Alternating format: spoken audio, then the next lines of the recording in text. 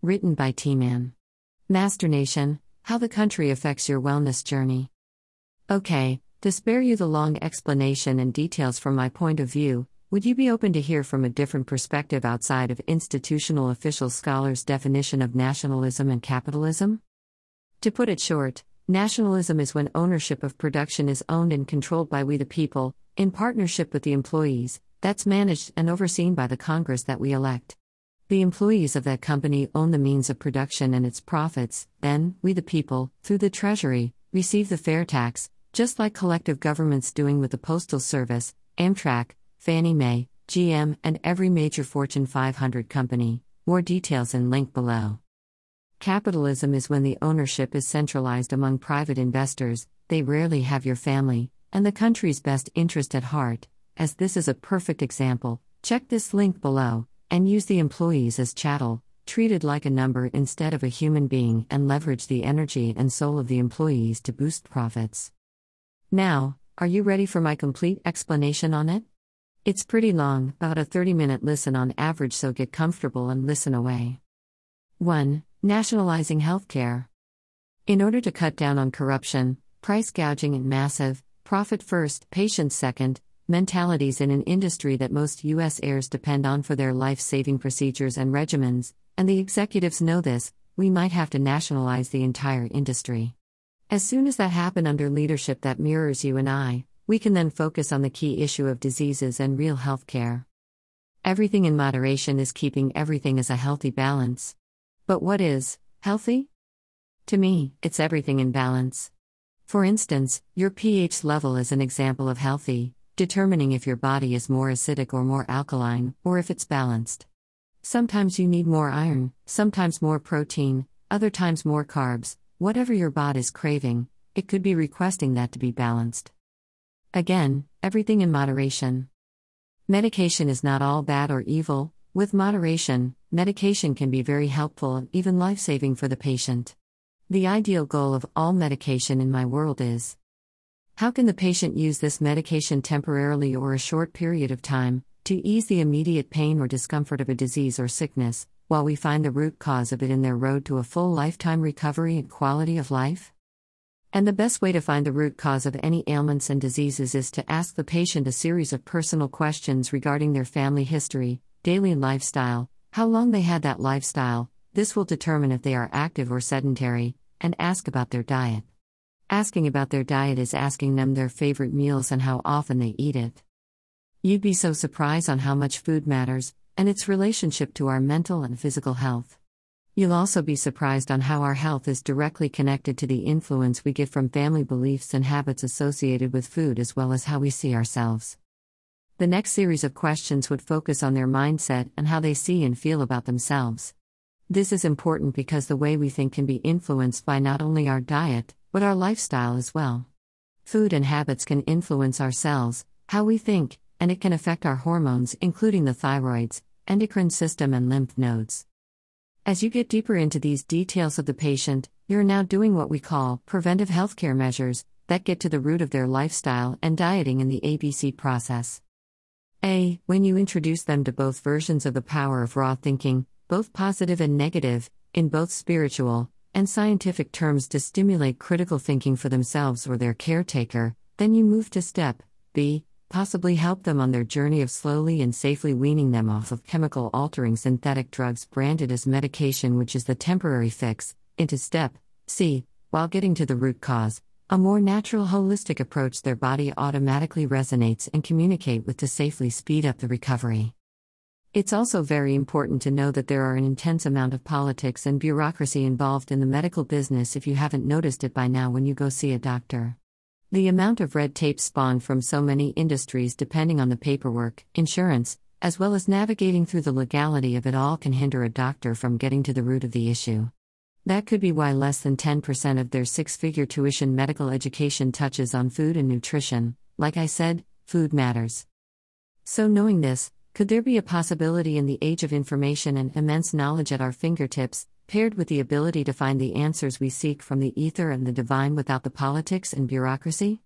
Is there a possibility that you could gain more raw knowledge on getting to the root cause of ailments the industry claims, incurable, to where it is possibly curable from a ninth grade dropout kid with barely a GED who blogs and podcasts about shit that affects our wellness journey?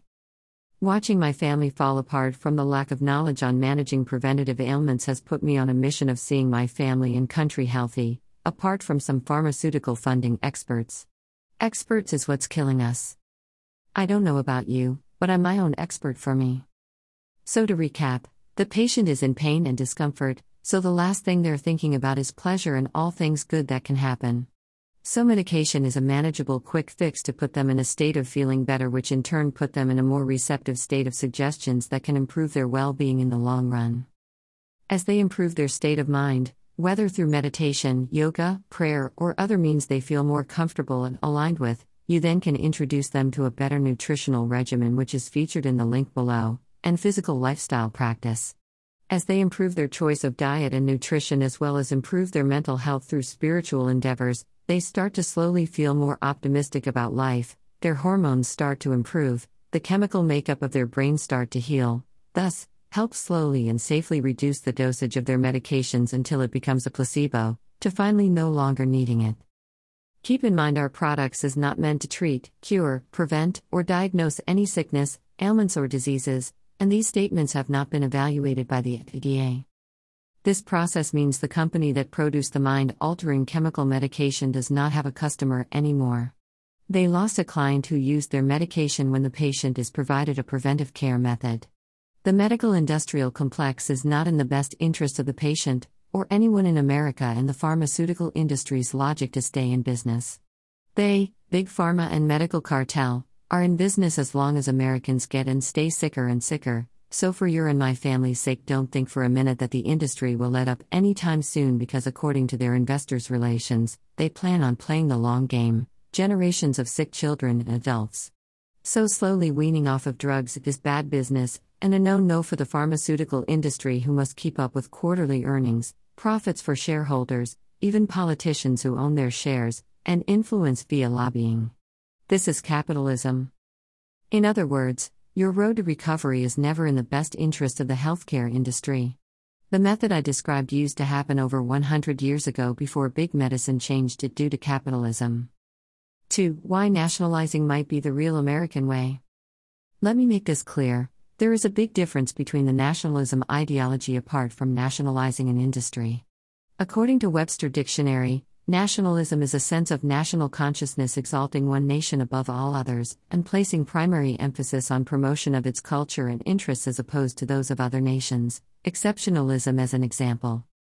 According to Wikipedia, nationalism holds that each nation should govern itself, free from outside interference. So to be simple, nationalism that I've seen personally, states that Americanism, i.e., capitalism, is better for all nations all over the world despite different political systems built on their people's beliefs, cultures and customs, which justifies colonialism and military intervention. The nationalism beliefs regardless of country, including the U.S., reminds me of a cult like any other groups exalting themselves as superior over anyone outside of their ideology, whether by skin color, alleged ancestry or tradition, religion or even language. This can also create a recipe for division and domestic imbalance, which gives foreign countries the group despises an advantage over them, whether you call it socialism, communism or monarchy. Most in other countries are united regardless of if we agree with how and why they're united or not. Nationalizing an industry is dealing with the economics over ideologies. It's when the Congress on behest of the people acquire the target company if that company holds massive influence over a certain industry that could be an asset to national security or compromised by outside groups. The company is then repurposed, restructured as a co-op, and ownership returns to its employees while the taxes paid is sent directly to the Congress. So on one hand, nationalism that benefits one group of people at the cost of everyone else, nationalizing that benefits everyone equally. The American dream brand might have been built on the premise that every family was abundant, healthy, well-informed, educated, and happy regardless of your skin color, nationality or gender, in my ideal world. When Congress ran an organization ranging from Fannie Mae to Amtrak, it was doing it on behalf of the American people, two nationalized institutions that give the American people the assumption that they cannot function well simply because they are owned by the people, but managed by the Congress. What was sold to the American people was these institutions are owned by the government, without stating that it's owned by the people. So, if you give the American people the illusion that these institutions are always broke or facing a deficit, how would they be inclined to demand Congress to share the profits with the people if they were financially sound? Think about it, these are companies that is providing a service that people pay to use. Millions of people regardless of citizenship use Amtrak, the Postal Service, and Fannie Mae for transportation, logistical and financial services. The products they provide are usually not cheap, but millions of people are buying them, which generates collectively billions of dollars in revenue and millions in profit. But the politicians are banking on you and I to never demand proof of their financials. If these institutions are ran for the people, then we have not been informed citizens that the Constitution speaks on. Which brings me to my point on nationalism versus capitalism. If the pharmaceutical industry was nationalized in my idea world, it would be ran by the Department of Health and Human Services with one agenda: to provide immediate relief to challenges and health-related crises of all Americans until a long-term natural solution is proven to be safe, effective, and can be provided and utilized for long-term care. To prove that the government is serious about this approach, I would be glad to try it first as a living testament that it works for myself and my family. There is nothing more vital to national security than the health, vitality and well-being of all citizens from a holistic approach first, before exploring synthetic methods. However, it's important to go slow with a patient whose system is already accustomed to synthetic drugs. Although everyone has a choice to what they put in their body, there will be an alternative if they seek it without politics or bureaucracy. The DHS will be directed to buy out all major pharmaceutical firms, including those who produce life-saving medication and treatment to patients with life-threatening and chronic illnesses, that, due to the resources of the United States government, these medications will be available, free of charge to the patient, and the producers of these medications will be promptly compensated for their work in producing it.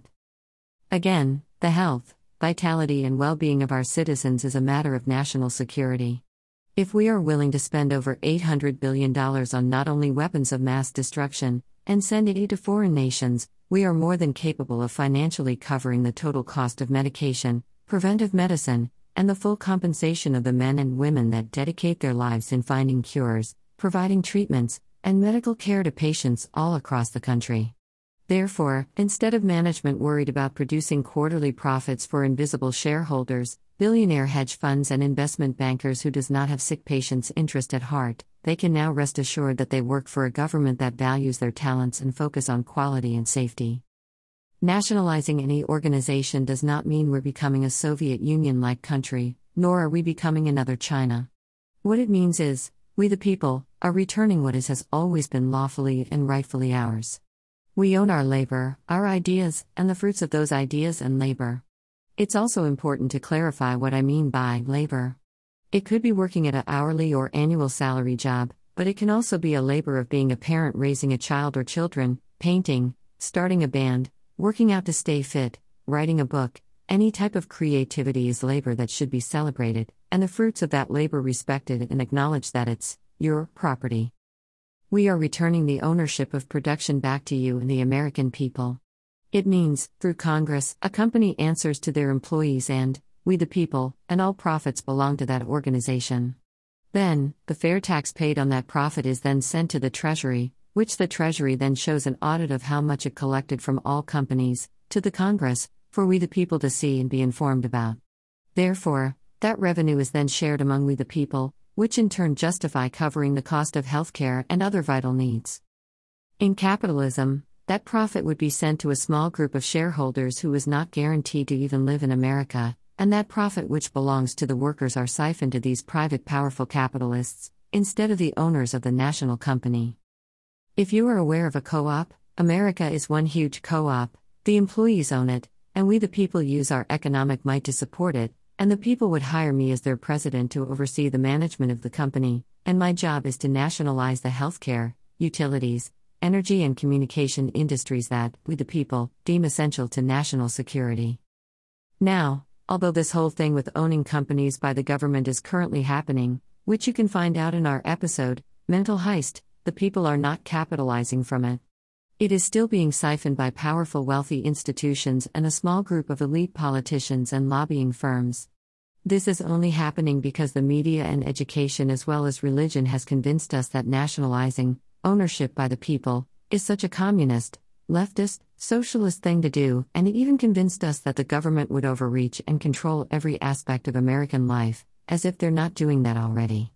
But we must also be aware of the fact that if you're not planning being well informed, educated, choose a healthy, active lifestyle, improve your vocabulary and literacy, and you are choosing to continue allow influence from biased media formats, then yes, being afraid of this idea would suit you well. But if you take a deeper look at the fact that America is a communist regime disguised as a capitalist nation, then the first sign that says we are is you hearing my proposal here, and actually agreeing with it, or at least saying, it's worth a try, or, he has a point, would prove the system we've been having over the past 100 plus years has not been working equally or fairly for everyone, including you and your family, and need to be reformed. 3. Nationalize Exxon, Facebook, Pfizer, and Southern Company. Back in 2008, when the federal government took over Fannie Mae, Freddie Mac, General Motors, and Chrysler, they bought it on behalf of the American people. The same employees that built the Cadillacs and GM Denali were the same ones building them when the American people bought them. Nothing changed, motivations to build high-quality products didn't dry up, and the same intelligent minds were still there. You would have to convince me that overnight, when the people via the federal government take over an organization, almost 90% of its workforce and C-suite experience an overnight brain drain, becomes mentally slow and don't know how to do anything.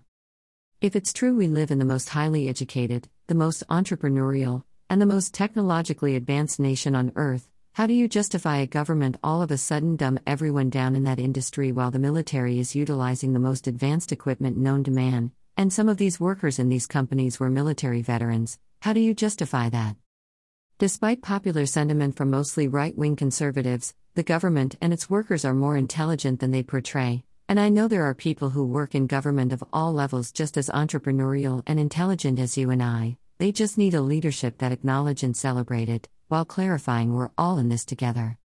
Exxon is one of the most profitable companies in America, if not the world, that buys barrels of oil from oil producers, refines it to various petroleum products, and sell it at retail, ranging from resin used in pharmaceutical products, making plastic, jet fuel for aircraft, to what you get at the pump. We nationalize it by again buying out the private shareholders at a premium, then restructure it. After nationalization, the profit will then belong to the employees of Exxon, and a percentage of it in the form of the fair tax belong to we the people via the Congress, sent to the Treasury. Under nationalism, petrol would no longer exceed $1.50 a gallon for regular and $1.75 for diesel by providing the incentive to lower the prices by investing in research and development, which will help utilize technological advancements to lower cost of production, thus, pass the savings on to the American consumers. We might change the name to Petroil. Get it? Patriot and Oil? Facebook, the world's largest social media company as of this writing, would pay off all shareholders and take over as a means of a communication utility that belongs to the people. This company would be the online champion of the freedom of speech and expression, as well as an easier port where the citizens can voice their concerns to their elected government. Remember, you and I, we the people, own the government, so if you're afraid of what government could do with this, we must examine ourselves, because the government is just a mirror of who we are collectively. For example, hearing random people, including those I know, create faux profiles for the specific reason to spy or even stalking others, which means Facebook brought out the NSA and CIA in almost 90% of everyday people in society. Again, government is a direct mirror of who we are as a people. Under nationalization, we will rebrand the company to Social Net. Pfizer, one of the world's largest pharmaceutical firm, would be rebranded and name changed after acquisition by the government, paying off its shareholders at fair market value, then restructuring it to put the health and vitality of the American people as its main priority and focal point. This could mean letting go of people and hiring new staff with similar goals and passion to make sure life-saving products and services stay at a reasonable price range. Again, the new nationalized company's focus is no longer quarterly earnings and profit, but in the assurance of providing higher quality healthcare products and services to the American people to reinforce a healthy country. Maybe the new name would become AmeriCare. Speaking of care, nationalize United Health Group. After paying off the shareholders at fair market value, UHC will be folded into Medicare and Medicaid to provide affordable health insurance to all Americans as part in maintaining and innovating ways to keep Americans healthy, full of vitality, and informed about their well-being, thus, adding value to the overall economy and market values to families and communities. If we can utilize and invest America's robust resources and economic might to eliminate the stress of health-related costs through a nationalized United Health Group, then that is what we're going to do. We keep the name since it already has United in it. And finally, Southern Company. The parent company of Mississippi Power, Alabama Power, Georgia Power among others, as well as Pacific Gas and Electric or PG&E, having them owned and managed by the Department of the Interior or Energy, with the ultimate goal of using blockchain and quantum technology to upgrade the power grid to provide free, clean, and safe electricity to almost every home and businesses across the country. This would help lower or even eliminate energy costs to American consumers so they can use the money they save from paying a light or utility bill and redirect it into investing in their health or whatever they see fit in their personal lives and careers. Again, turning it from a profit-focused company where cutting corners, cutting costs, thus cutting funding for research and development in exchange of boosting profits at the cost of their employees and customers, as we tragically saw in Texas a few years ago, into a quality product-focused company where blackouts and energy crisis would become a thing of the past. Now you tell me, in a land of entrepreneurs and innovative inventors, that is impossible to achieve. I dare you. Keep in mind that the one job of not only Congress and the Senate, but the POTUS, President of the United States, has that can be very simple is to improve the quality of life of all Americans by following the Bill of Rights and a modern living constitution. You are the one who is hiring me, and doing that says my job is to lower your cost of living and doing business while improving and even increasing your economic output. It is a bragging right for me if my policies enable you to improve your financial footing and upgrade your life, travel more, feel better, and feel optimistic about the future. That is something to be proud of if I can help you see that within weeks after taking office. 4. What is independence, and why I believe nationalizing enhances it? This writing is being done around the 4th of July weekend, and constantly being updated based on new information I got since then. The real question I had in my head for decades were, what is independence, what does it really mean, and what did it mean from the founder's real point of view? I'll touch on that in the next episode, so look out for it. Elections became a weapon of division instead of a reminder of who we are, united. Make no mistake about it, we all have differences of opinions and beliefs, and we all have different issues we face in our own respective lives. At the same time, we all have something in common: human rights and an organic freedom to express what we feel liberates us. Liberation usually comes from creating, which we all have the capability to do, and it all can be expressed differently, ranging from public speaking to dancing, even singing to acting, collecting artifacts to even researching unknown hidden knowledge. They are all art in some form and fashion, and they all have something to contribute to all of mankind in the world. I feel politics is that callus that is designed to distract us from that human artistic connection with each other. It is the epitome of the patterns of this world, and its job is to remind us of why we are always right, and anyone who think different or believe different than us is completely wrong, and it is expressed at the ballot box.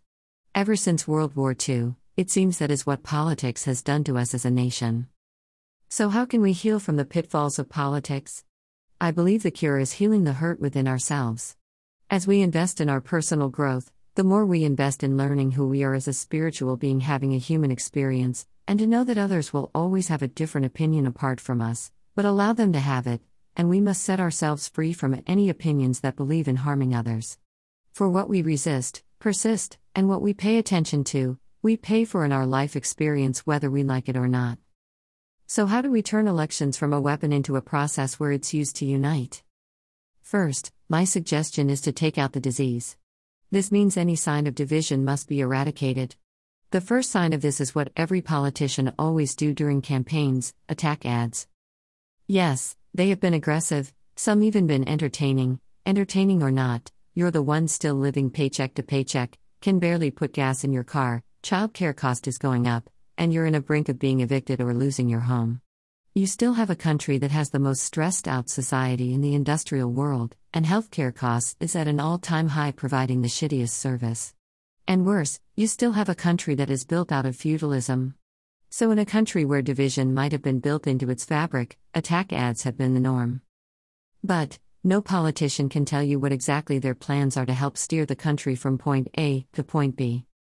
If you have a society that does not know how to identify what they want out of life, then make a plan to bring that goal to life. How the hell do you expect them to expect the same from their elected officials?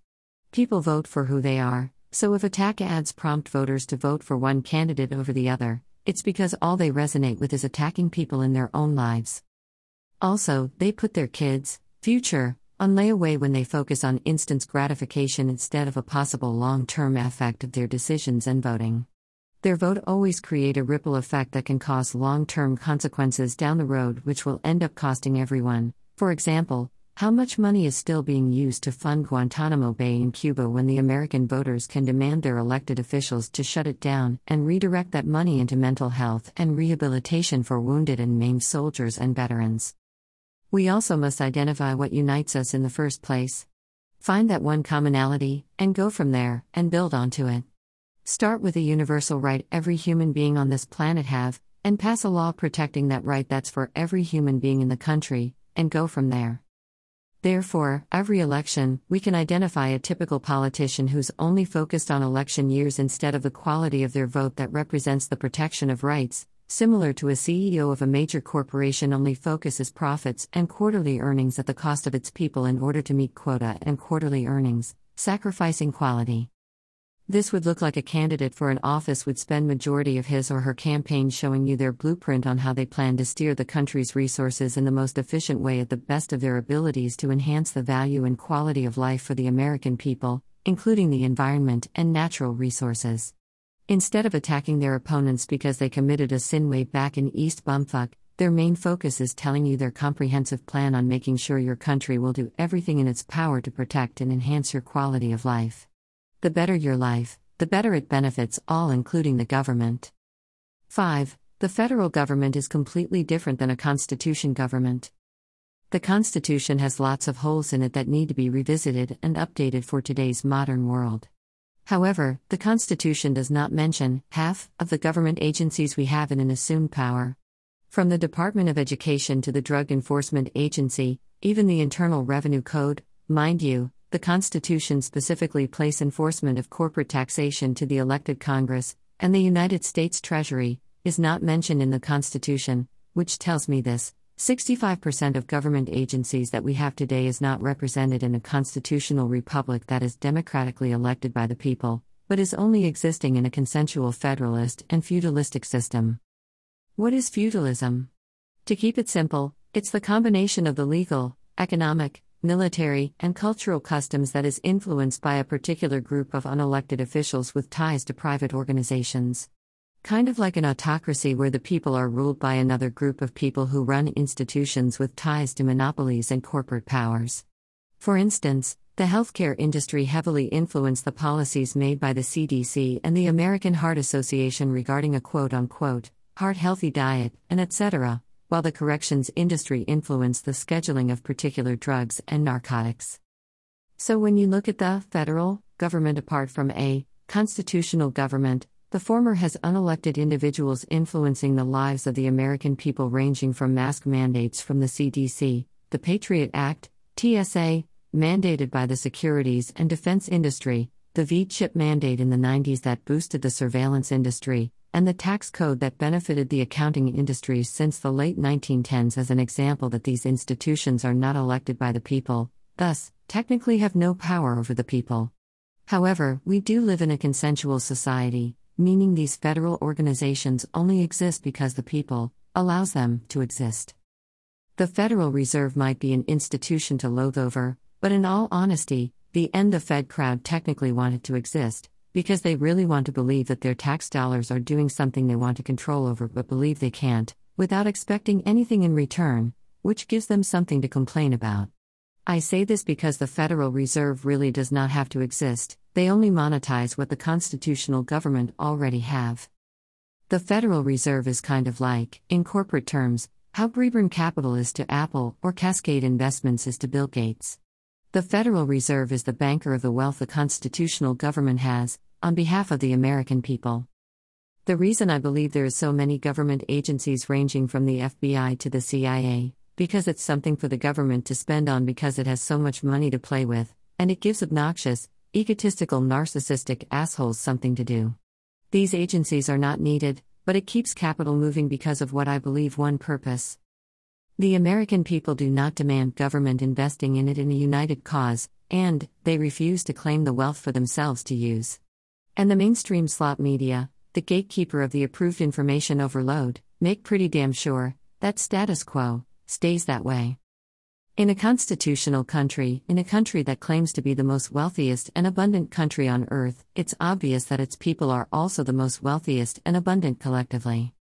I would encourage every U.S. heirs as well as everyone all over the world to realize that when your house is divided, you can't see its many benefits and opportunities. This is a universal reality. There is power in unity, and we do not have to agree with everything, but can we stand united in acknowledging human rights? If we can do that, we can draft a successful updated constitution that represents all. Until next time, TE freaks.